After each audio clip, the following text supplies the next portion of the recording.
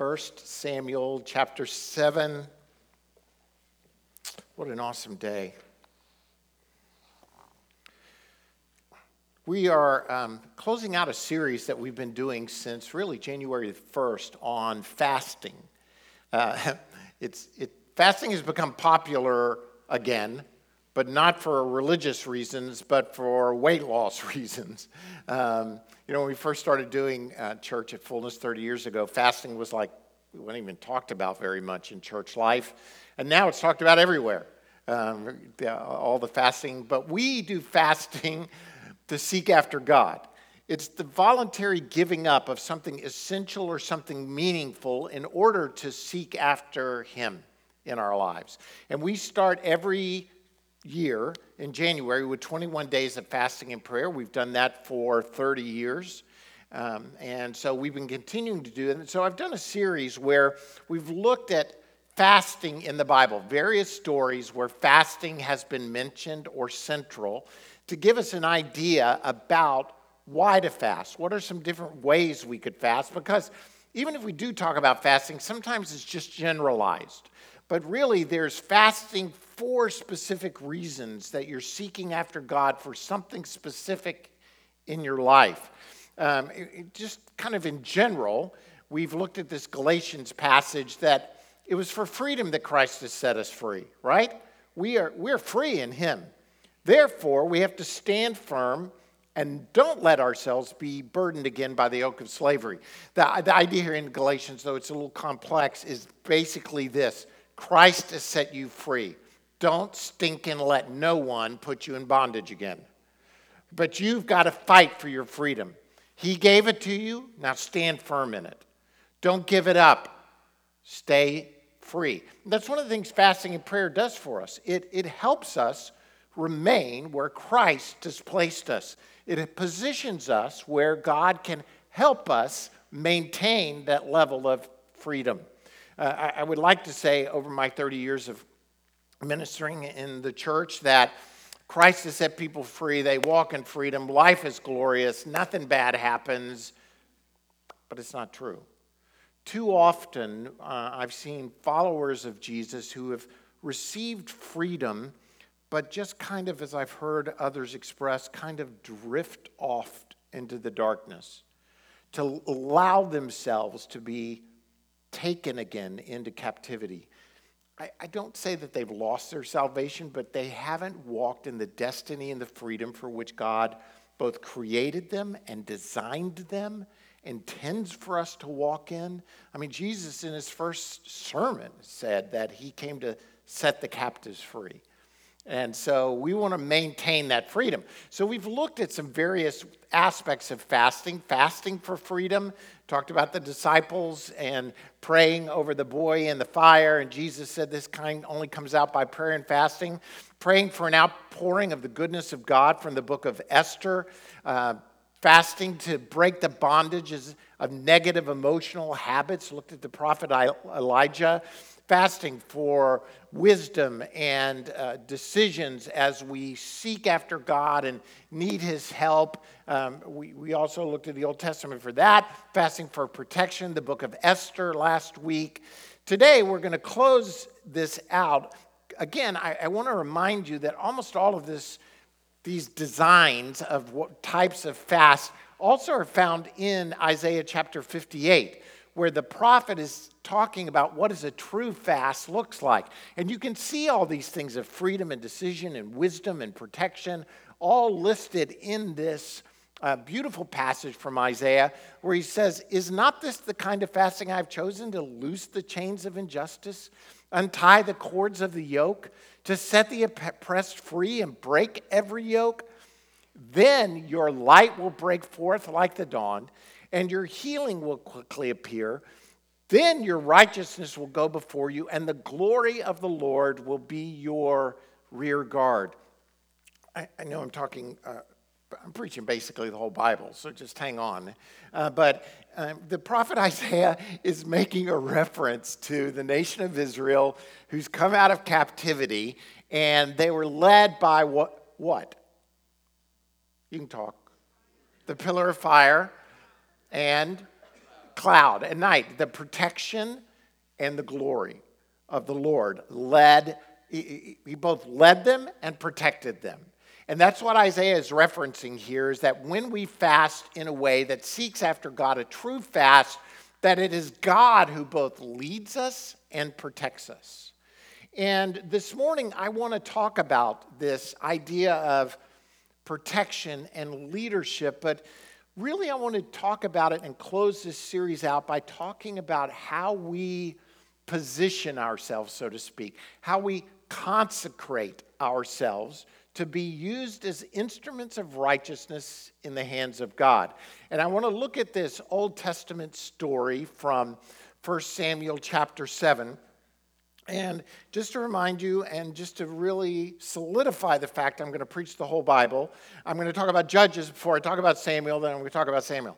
So in the book of Judges, which precedes Samuel, you have the nation of Israel going through this cycle where they walk with God, and then they fall into sin and idolatry. As you see, this is their pattern over and over and over again.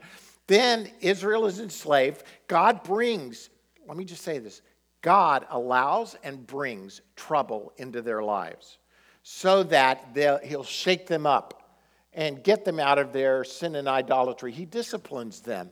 And then they cry out to the Lord, "Oh my goodness, how did we end up here? Lord, save us." Well, they did it to themselves. They put themselves in this position, but then God raises up a judge. Someone who will deliver them. They're delivered, and for a period of time, they serve the Lord before they start all over again. Now, I wish I could say they just end up at the same spot, but let me just say this. They always end up at a worse spot than they were before they ever started the cycle. So every time if you look through the book of Judges, the judges themselves become less godly. I mean, Samson, by the end, is like, it's even hard to consider Samson a judge, so to speak. I mean, he's just a big, strong guy who God has blessed and uses in spite of himself. He's a partier, a womanizer. I mean, there's very little you can say about the character of Samson. Big, strong guy, weak character. But then the final judge, really, that God raises up is Samuel. It's a reversal. He brings into this whole cycle again a prophet, a priest, a king. Samuel is the precursor to Jesus in many ways. He fulfills all the things that Jesus is going to fulfill. And if you remember the lead into this story, Samuel is given over to the temple, without going into all his heritage. He's a little boy. He's raised in the temple by Eli. He hears the voice of God. He gives himself to God. Then Eli, who's by now an old, and I hate to say fat, but he's an old fat man, priest. And we'll see, if the Bible says so. It's not like I'm making this up. He has two wicked sons, Hophni and Phinehas. And Hophni and Phinehas are basically using the temple to make money. They're sleeping around. They're partying. It's horrible. So God proclaims that he's going to take the priesthood away from Eli and his followers, his sons, and give it to Samuel, who's not his biological son, but is his spiritual son. Hophni and Phinehas do this deal where they go and attack the Philistines because the Philistines are the enemy, and they feel like they can win, and they get defeated. They come back and they think that, oh, you know what we didn't do? We didn't take the Ark of God with us. We need to get the Ark of God because, if you saw Raiders of the Lost Ark, any army that has the Ark in front of it is undefeatable. Harrison Ford told us that in the movie from 40 years ago, and they're making like a fifth one, so it's still out there somewhere. Anyway, yeah, thanks. So they go and get the ark, they bring it out, and they lose again. They lose big time. So much so that the Philistines capture the ark. And they take the ark back with them to their homeland. They set it up in one of their cities, in one of their main temples, next to their idols.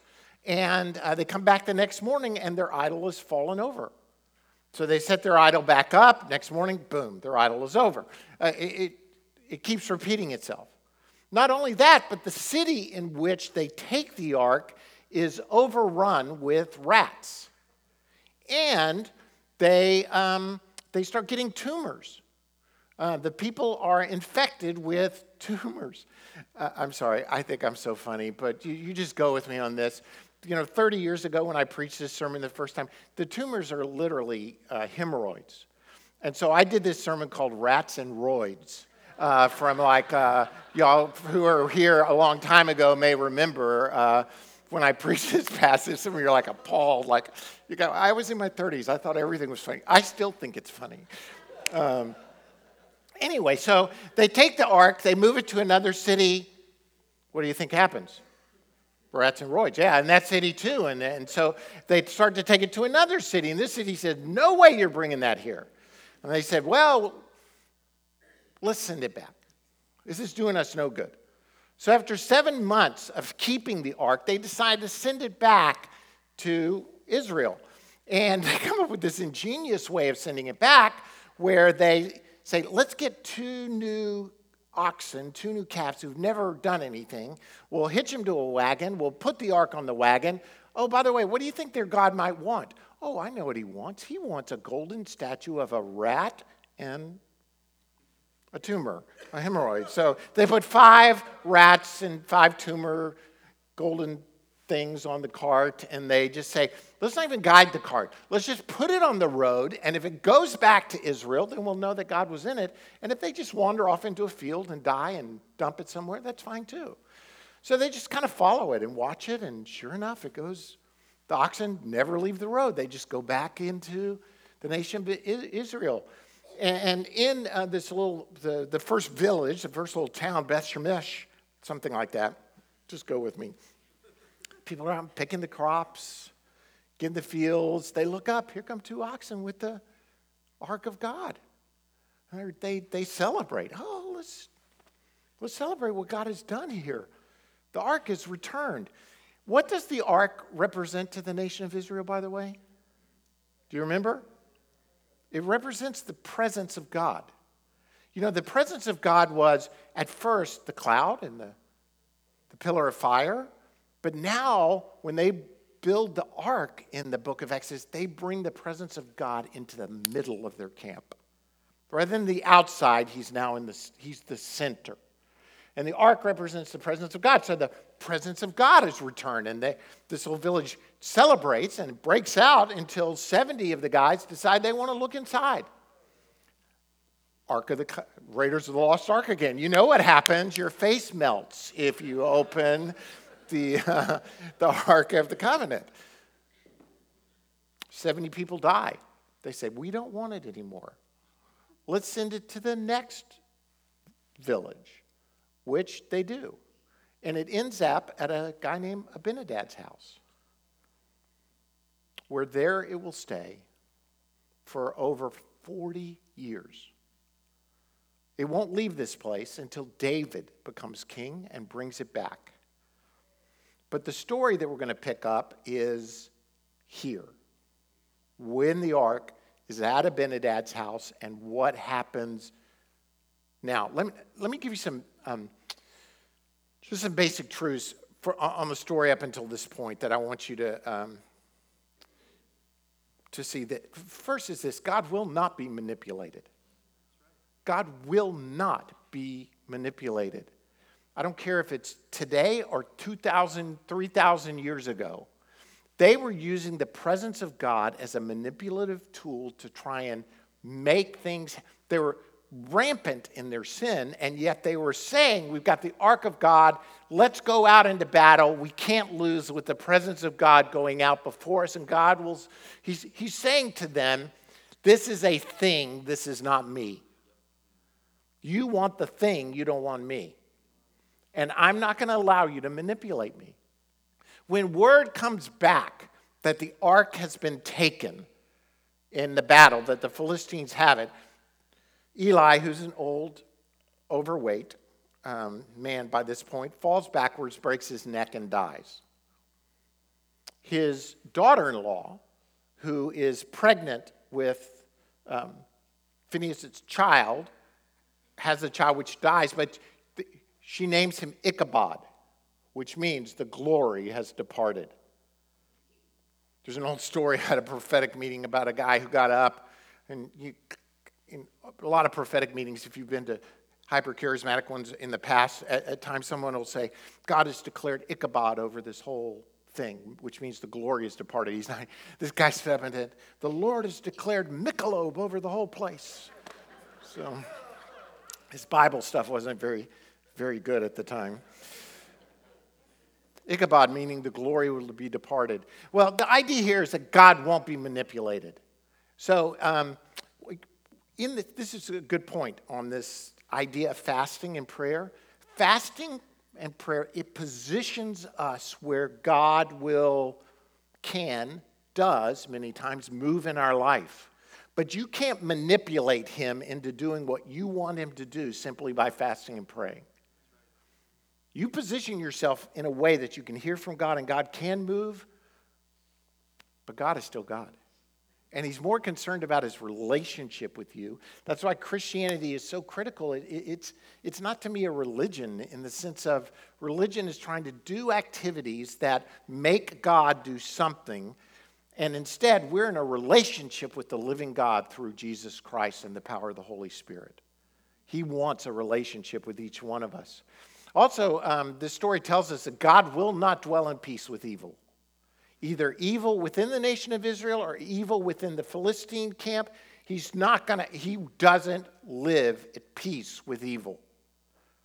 We need to get evil out of our lives, which we're going to see as a point coming up.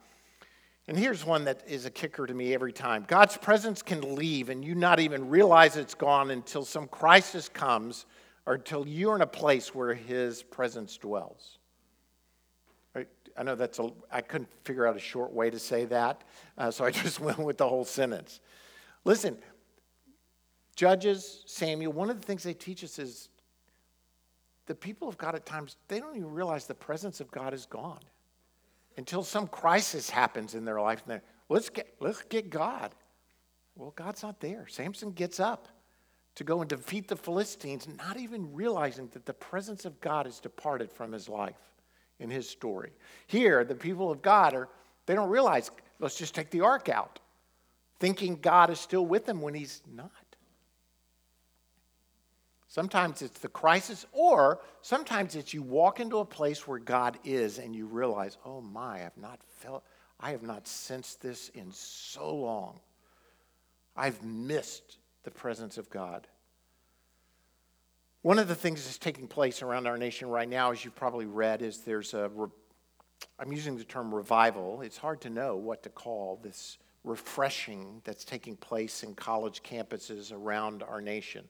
Started in Asbury, a couple of weeks ago. It spread to other Christian college campuses such as Lee or even here at Samford in our city.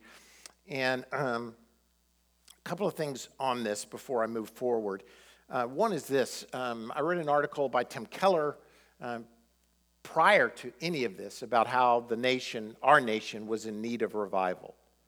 Second thing I read was an article that talked about, and it wasn't a Christian article, it was a secular article talking about how within 20 to 30 years that what they identify as nuns, not like Catholic nuns, but nuns, N-O-N-E-S, people who believe nothing, don't believe in God, don't believe in any religion, that nuns will be, I keep saying nuns like, it's hard to get the Catholic nuns out of my head, but the nuns, that group, N-O-N-E-S, will be the largest group in our country. And I started praying, I've been praying for a long time, years, but really re-upped my prayer life, so to speak, to say, God, this is going to take a sovereign move of you to turn this around. And it's happened before, where our nation was headed the exact same direction, and you moved in some sort of sovereign way. And I'm not prophetic, and I don't claim to be. I'm more of a teacher. That's my gifting. But even then, I sense, God, you've got to do this in a younger generation. It's got to, the ones that are leaving, the ones who are dissatisfied, the ones who who have said, I don't think this works, are younger ones who are going to build. And the vast majority of college students, not at Christian colleges, but other colleges, they're being taught by, and this is not like some old pastor just giving you this. These stats are true as well, versus some that I tell you. But these stats, 70 to 80% of all professors on college campuses identify themselves as left or far left. They're very liberal. They don't hold the same value system. So what's going into college students in a general sense is a challenge to faith, a challenge to anything that might be considered conservative by any stretch of the imagination. And so in my heart and mind, what I was thinking was, God, you're going to have to move in a way that brings a generation back to you. And I think that what we're getting is just a taste of that. I'm praying that this small fire that's been lit at Asbury and at Samford and Lee and Cedarville, these Christian colleges will jump the fence and just go to non-Christian colleges. Ones that there's, a secular press can say, yeah, these are Christian colleges. They're manipulating kids to start acting this way. There's so many things. But if it jumps the fence, then I think it could sweep our nation. And so what I'm going to do just before we move on in the rest of this sermon is I want to ask Chase Saunders, who is of this generation, who's been one of our interns, a Beeson student. I'm going to ask him to come and pray for his generation, as a voice of his generation, to pray that God would move. And I'm going to give you the benefit of the doubt. If you're 29 or younger, stand up. And I'm going to ask, we wanted to make a move to go younger. Look at this. If 29 or younger, we want to pray for you, that God would move in your generation, that the fire of God would sweep around this country as a result of what he's doing in your lives, other college students. How many of you are in college right now? We've got a good number. So pray that you would be lights, especially on your campus. Chase? Let's just start off by thanking God. That's what I want to do first, because he has visited his people. Lord, I thank you. Everybody just open your hands like you're just position yourself. If you want to get on your knees, get on your knees. Position yourself for prayer in this moment. God, I thank you that you have visited your people. Jesus, I thank you that you are visiting your people. God, we want to position ourselves in humility that we might know you, that we might get in the river, that we might move with whatever it is you're doing, Lord. God, I pray that we would be people who listen, respond, and obey to your word. That we would be people who listen, respond, and obey to your spirit, Jesus. And Lord, I just agree with Pastor Bart. Jump the fence, God. Jump the fence, Father, to the secular universities, Jesus. God, jump the fence that people who do not know you might know you, God. Lord, we just reject that in 30 years, most of America will be nuns. We say they will be given to the hand of the Lord. We say that they will be your sons, that they will be your daughters, that there's a generation coming that will seek after the presence of the Lord, that will set their face like flint to know you and to behold your glory, to look upon your sanctuary and behold your power, Jesus. God, I'm praying that you would send an awakening to this country. God, I'm praying that you would send revival. Awaken your church, Jesus. Then go and awaken the lost, Lord. We have to have your presence, God. We have to have more of you, Jesus. God, I bless my generation and the generations behind me that do not know you. I pray that they would know you, Jesus. Lord, I pray that they would drink deeply of your spirit and deeply of your word, Father. Lord, I pray that you would begin to awaken them in the night, Jesus, with a stirring. I pray that you would call them into the places of prayer. Call them into the churches, God. Lord, where there has been anxiety and depression and suicide in this generation and the generations behind, we reject that and say, come in with your presence, come in with your hope, come in with your peace, Lord. We have to have you, Jesus. This is all for you. We have to have you, God. Lord, I pray for those in this church. I pray for myself. Start with us, Lord. Start with us. Mark us with your Spirit, Jesus. I pray that we would know that we can drink as much as we want to of who you are. Lord, for Samford, for Lee, for Asbury, continue in what you're doing, Lord. And for the secular college campuses, Lord, for UAB, visit UAB, God. Visit UAB, God, that there have been tears sown into that place. I ask that you would move there in a mighty way, that professors, admin, that students would come to the saving knowledge of who you are. God, we're asking for salvations in this nation. We're asking for your Spirit to be poured out, Lord. We come boldly. We bless you, Father. We love you. We thank you for all that you're doing, God. Thank you that you are willing to come and visit your people. I pray that we would have attuned ears to what you are doing. God, I pray that we would not give in to any hype, that we would not give in to any showmanship, but that we would simply worship you. I pray that you, King Jesus, be the center of our focus, the center of our affection, that you be the main person that is exalted and glorified in this revival. God, we come against any religion that would post a wrong view of you and say, purify your church, purify your people, God. Lord, we bless families of college students, families to be reunited, fathers' hearts to be turned to their kids, Lord. God, we bless you and we thank you for all that you're doing. God, cover this generation, cover my generation that has been so lost, that has been so broken. Lord, save them. Fill us with your Spirit. In Jesus' name, amen. Amen. Amen. Thank you, Chase. Hey, I'm asking you to continue to pray for what God is doing. Hey, by the way, we're not done yet. Sorry if you got excited like, oh, there's church. It's over. No, I haven't even got to the sermon yet. We're going to start right now. But continue to pray for this. And here's my thought, and I'm going to move quickly through the story. I'm going to move quickly through the story to say we need to voluntarily set ourselves apart for what God wants to do. You need to take the action. You're not going to do it. God's going to do it, but you need to position yourself in a way that God can move in your life. That one of the biblical terms is this idea of consecration, where you give yourself, you consecrate yourself to God's move.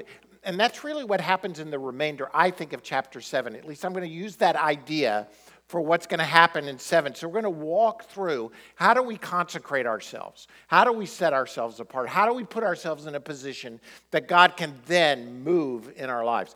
Now, let me just say this. There are times in the Bible where God moves when people did nothing to set themselves apart, because God is God. He's that big and that sovereign and that moving. But most of the time it's when God's people get in a way, in a position where God can then do something in their life. And that's what we believe these times of fasting and prayer can do, is they position us, consecrate ourselves. So here's the first idea. If you want to experience breakthrough and to consecrate yourself, start with repentance. Repentance is this idea of change of mind or change of direction. I'm back in chapter 7, verses 2 through 4. It was a long time, 20 years in all, that the ark remained at Kiriath Jearim, and that's the house of Abinadab, and all the people of Israel mourned and sought after the Lord. Some people have interpreted this, by the way, to mean that the ark stayed there 20 years and then was moved. No, think about this. This is kind of remarkable to me, that Samuel becomes priest, and then the ark comes back, and it just sits. They don't go there for 20 years. This is really Samuel's coming out party, so to speak. This is when Samuel starts to begin to minister as both a prophet and a priest and the leader of the nation. But it's been, how long? 20 years. 20 years since all the stuff that happened earlier.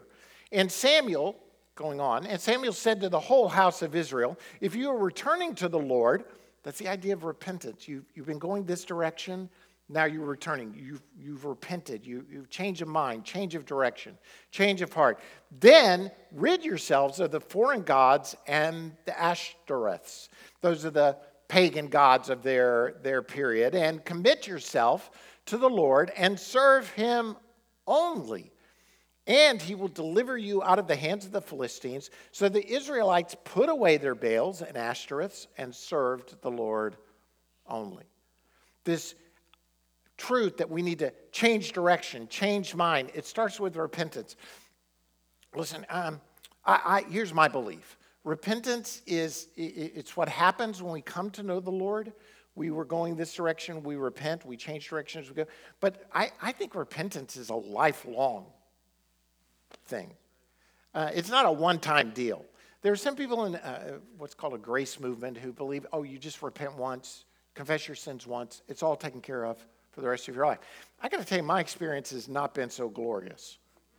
There are constant changes in my life where I learn more about what God's doing or where he is or what he wants cleansed out of my life, and I need a change of mind. I need a change of direction. I need a change of heart.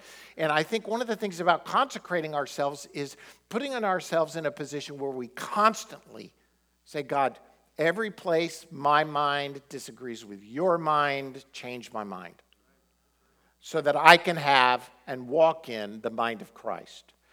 So repent. Then come together in prayer, fasting, in unity. Be with each other.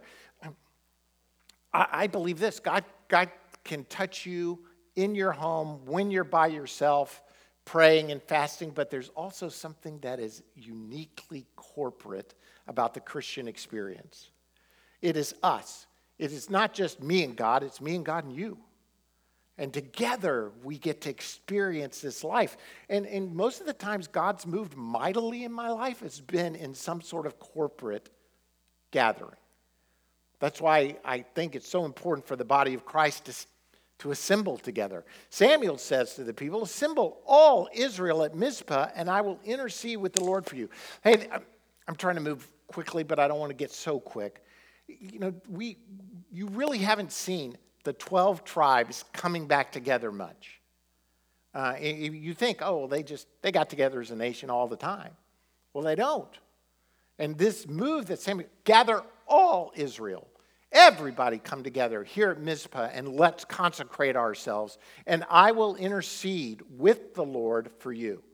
There's this corporate gathering. And then when they assembled, they confess and consecrate themselves. Confession, by the way, is this: agreement with God. Most of the time we think confession is just a negative term, like I've got to say what I did bad or wrong. But confession, in a general sense, is anytime you agree with God. Hey, God is great and greatly to be praised, is a confession, right? Because he is. We're agreeing with him. But also, to confess of my wrongdoing is agreement with God. God, I've sinned. I mean, he already knows it, right? He's already fully aware. And what I'm doing is there's something in confession that aligns me with God and releases the power of God in my life for him to move in my life. It's not magic. Go back to point 1. You can't manipulate God. But there is something about agreement, verbal agreement, that is very powerful in the kingdom of God. So agree with him about where you are. When they had assembled at Mizpah, they drew water and poured it out before the Lord. On that day they fasted, and there they confessed. This pouring out of water is the idea of giving themselves. It's a symbolic act. We're pouring out our lives before you, Lord. We're giving ourselves. They fasted, they prayed, and they say, we have sinned against the Lord. And Samuel was leader of Israel at Mizpah. This is the statement that says now he's been placed as leader. But they're confessing their sin, they're confessing their position, but they're also confessing, I am giving myself to God right now so that he can move in my life. Hey, this is kind of jumping ahead, but you can guess the next point probably. What are the signs that God is moving in your life and the filling of the Holy Spirit? My friend Jack Taylor, who is like a mentor to me, he always say, he always used to say, the sign of being filled with the Spirit is not really tongues or any gift of the Spirit. The sign that you're filled with the Spirit is this: trouble. The enemy will come against you. You will have problems. So the next point, when you consecrate yourself, don't go into this lightly. Get ready for battle. Do you think the enemy is going to leave these beautiful prayer meetings and worship meetings that are going on college campuses? You think he's going to leave those alone? Not happening. He's going to come against them. This is, to me, symbolic of what's happening with the nation of Israel. They're gathering, they're giving themselves, and as soon as that happens, the Philistines heard. They're the symbolic evil, the real evil that the enemy is using in this sense. The Philistines had heard that Israel had assembled at Mizpah. The rulers of the Philistines came up to attack them. And when the Israelites heard of it, they were afraid because of the Philistines. One of the greatest tools, by the way, of the enemy is fear. He will use fear in your life to try and prevent you from not only giving yourself, but if you give yourself, from walking it out. But God has not given us a spirit of fear, but of love and power and a sound mind. We need to gird up, put on the full armor of God. All the things we've talked about being in a spiritual battle, even over the last couple of weeks. They said to Samuel, "Do not stop crying out to the Lord our God for us, that he may rescue us from the hand of the Philistines." Then Samuel took a suckling lamb and offered it up as a whole burnt offering to the Lord. He cried out to the Lord on Israel's behalf, and the Lord answered them. We don't have to look to a Samuel because we already have a high priest. If Samuel is the precursor, the design, the idea of Jesus as a prophet, priest, and king, then the one we look to is at the right hand of God the Father right now, making intercession for us. We don't need a priest to go through. We don't need someone like Samuel now. We who are followers of Jesus Christ are filled with the power of the Holy Spirit, and we can walk out this cry for battle to our high priest, Jesus, who is greater than any priest who has come before. And so, but at the same time, I want to encourage you. In this world, you will have trouble. Right here, River City. But take heart, because I've overcome the world. Our high priest is overcome. That way, we're not just conquerors, we're more than conquerors. Because he's already conquered. You get to walk out the conquering that he's already done. Which leads me to the next point. Drive out the enemy by the power of God.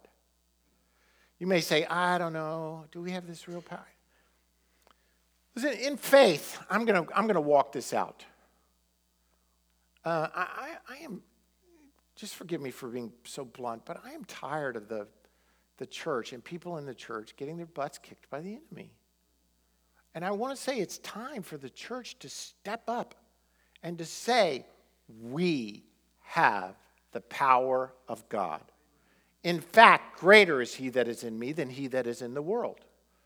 We have the power to see deliverance happen in people's lives. Not me. This isn't about me. This is about God at work in our lives to see people set free. The people walk out their destiny in the Lord.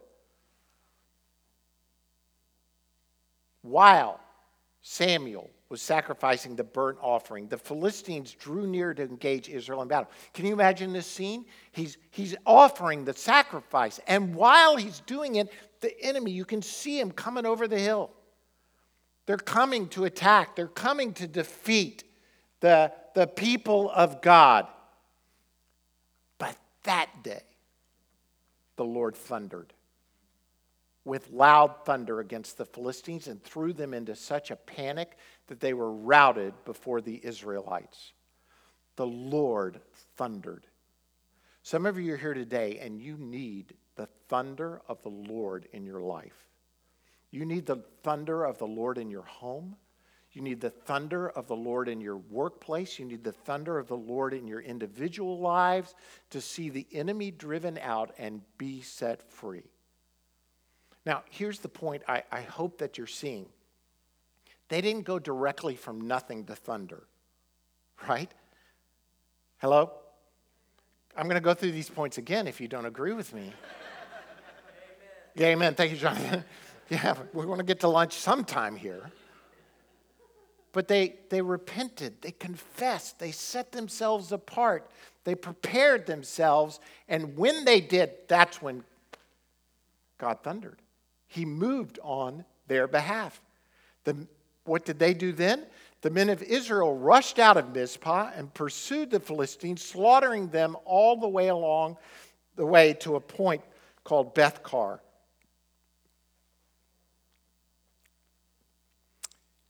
I'm going back to a sermon I preached like 2 months ago. Too many people think it's all God or all me. Like, I don't do anything, God does everything. Or I have to do everything. And to me, this story indicates again, God did the heavy lifting. God thundered. God threw them into confusion. But what if the nation of Israel said, thank you, Jesus, for moving. Thank you for throwing them in confusion. They're gone now. We'll just leave them alone. No. They pursued and destroyed. They acted with God in what he was doing. They took ownership of where they were and they pursued the enemy. I'm not going to preach on this very long, but I do want to continue to make the point I've tried to make over the last couple of weeks. It's this: quit living at peace with sin in your home. Pursue it. Destroy it. Get it by the power of God, see it driven from your home. How does the roaring lion devour? Well, he devours some because they've opened their house to him by sin. They've opened up the doors and windows and said, I can live at peace with sin. And they're getting just annihilated in their home by the enemy, and then they wonder why. One of the reasons why is God may be saying to you, agree with me that sin is sin. Let's call it for what it is. And quit justifying it, and instead close the doors, close the windows. Here's my heart, Lord. Take and seal it. Seal it for thy courts above. Prone to wander, Lord. I feel it. Prone to leave the God I love.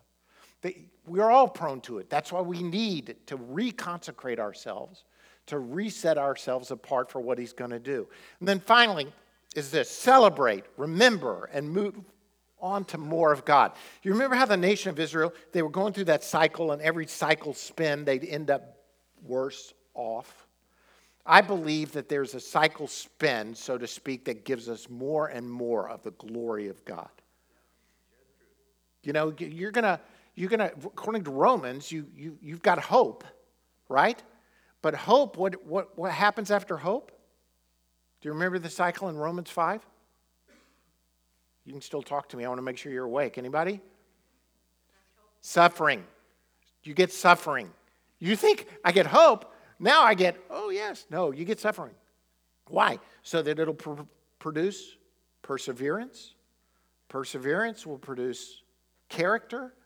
Character will produce more hope.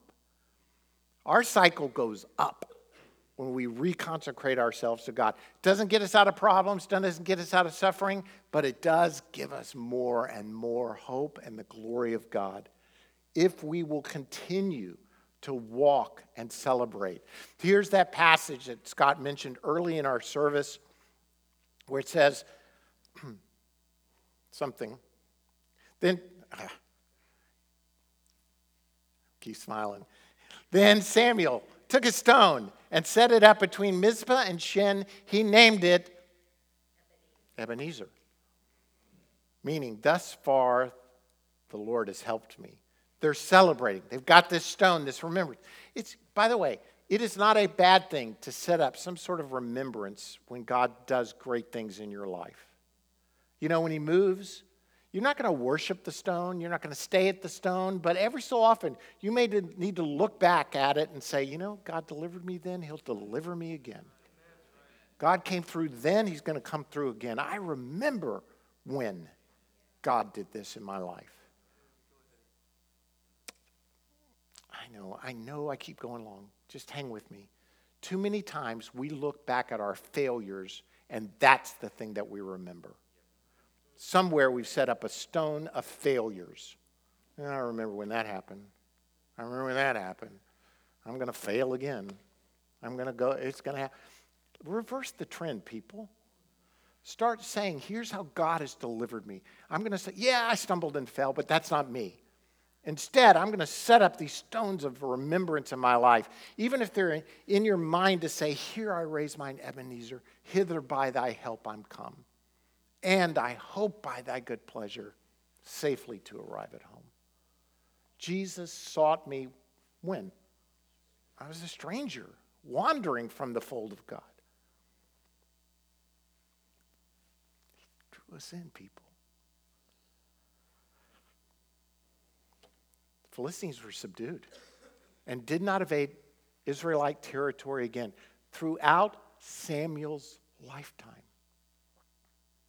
The hand of the Lord was against the Philistines. They're not coming back onto the scene till Saul comes. Here we go. I want us to consecrate ourselves afresh and anew at this moment this morning. So here's what I'm going to do. Please do not feel manipulated in any way. But if you're here today and you would say, you know what, Pastor, I really need this. I know that I've taken a right when I should have gone straight. And I need to consecrate myself afresh and anew. I'm going to ask you in just a second to come to the front. Nothing magical, nothing mystical about coming to the front, but there is something powerful when you confess. And your movement will agree with God that something's going on and that you want to set yourself afresh and anew here today to consecrate yourself. And as you do, I'm going to leave these things on the board. Repent. We're going to fast and pray together. We're praying. We're going to confess and consecrate, give ourselves. We're going to get ready for battle, crying out to God. We're going to, in faith, see the victory and celebrate and remember and move on from victory to victory. Craig, if you would come and start playing, and if you would like for me to pray with you, just kind of over you right now, before we leave this morning, just to set yourself apart afresh and anew, to repent, especially to repent and come together and to consecrate yourself, confess and agree with God, then I'm going to just ask you just to stand up and come to the front.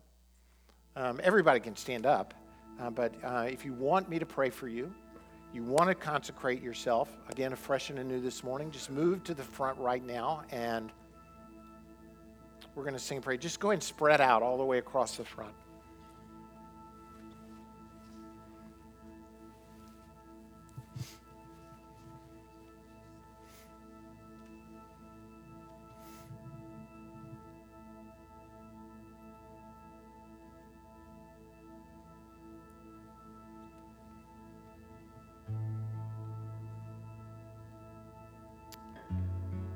Hold out your hands before the Lord if you feel comfortable. Now, again, just do what you feel comfortable with. I'm just encouraging you to kind of get into an idea and a position to receive from the Lord.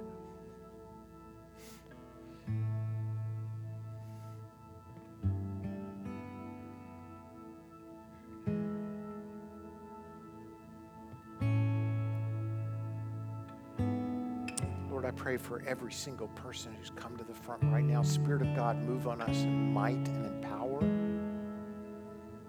Lord, we repent. We ask for a change of mind, a change of direction. We acknowledge where we have stumbled and fallen. And Lord, we want to keep moving forward toward you. Lord, we together pray asking you to move in our lives. We want to confess that you are great and your greatness supersedes all of us, but at the same time, your greatness indwells every single one. Move among us. Lord, this morning, we voluntarily, we set ourselves apart. We ask that we would be instruments of righteousness in your hands, vessels of honor to do your work on the earth, work that goes beyond our ability, our thoughts, our minds, our skills, our talents, but we give them to you, Lord, too. And saying, Lord, magnify, do things that only you can do. Lord, we pray this morning that you would thunder in freedom and in life and in power and in deliverance in our lives. God, we need the thunder of the Lord in our homes and in our workplaces and in our schools and in our generation. Lord, move in might and in power.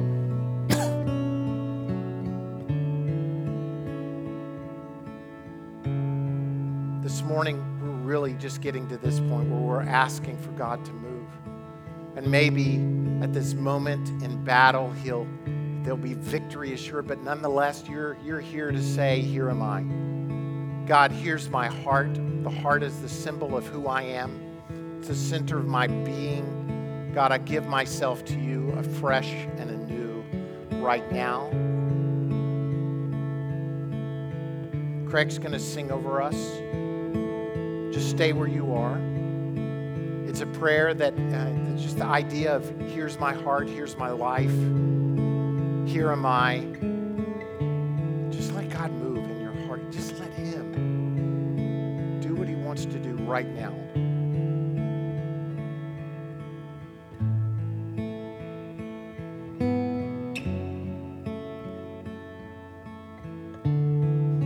If you're not at the front, just pray for those that are. Just sing this song as well to the Lord. We can all gather together and in unity agree.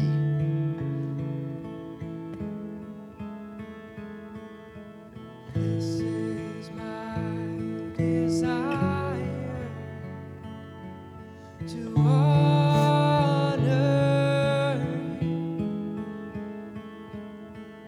Lord, with all my heart. I worship you.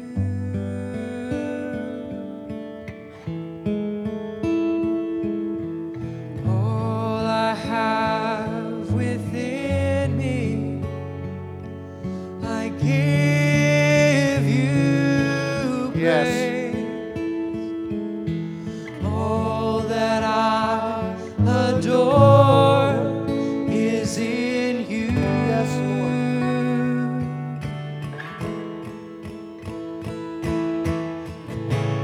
Lord, I give you my heart. I give you my soul. I live for you alone. Every breath that I take, every moment I'm awake. Have your way in me.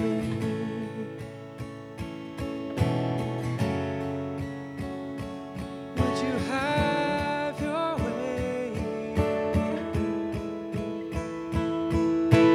This is my desire to honor you,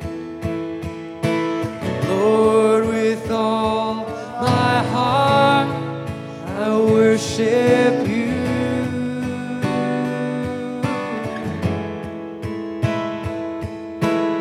All I have within me, I give you praise. All that I adore is in you. Yes, Lord. Give ourselves to you, Lord. I give you my heart, I give you my soul.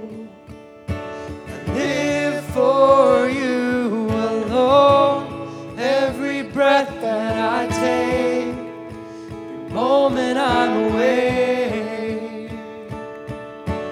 Have your way in me. Here's what we're going to do. I think that God's doing a lot of different things in people's hearts and their lives right now. I'm going to kind of divide some things up. God can sort all of this out at the same time. I know the hour's late. If you need prayer, you would like somebody to pray with you, lay hands on you and pray with you about this or anything else, we're going to have ministry teams that are going to get from like right here all the way over and around. So if you would like prayer from right here all the way over and around, our ministry teams will pray for you. So just come to the front, stand, or just stay where you are, and a ministry team will get with you. So if you want individual prayer from over here, you're going to need to move over there. Then I'm going to ask, if you're a college student, I'm going to ask Paul Hughes to pray for you to be kind of commissioned to go back to your campus, wherever it may be. And that's going to happen over here by the piano. So if you're a college student and you're willing to let Paul pray for you at UAB or Birmingham Southern, Sanford, Montevallo, wherever you go to college, and would just allow yourself to receive prayer before you go back to school, go over here and Paul is going to pray for you. Caleb Hughes, who's here somewhere, sent a word to me earlier about remembering the fast. You know, God moved in a lot of our hearts and our lives during that 21 days, and he spoke to us. He lit a flame in some of our hearts that day during that time, and to remind us to fan into flame, not just the gifts, but the words of God, which is a gift of God, to be vigilant, to stand firm, to see what God would continue to. Don't give up on that word that he gave you is the basic idea as you go from this place. I'm going to speak our blessing over you. If you're here and need to be dismissed, again, I know the hour's late. Feel free to stay, worship, pray, or if you need to depart, you're totally free to do that. If you need prayer, here over, college student, over to my left. Everybody clear? What we got? Okay. Just let God move as he's going to. Now to him who is able to do immeasurably more than all we can ask or even imagine, according to his power that is at work within us. To him be glory in the church and in Christ Jesus throughout all generations, forever and ever. Amen. God bless you. I love you.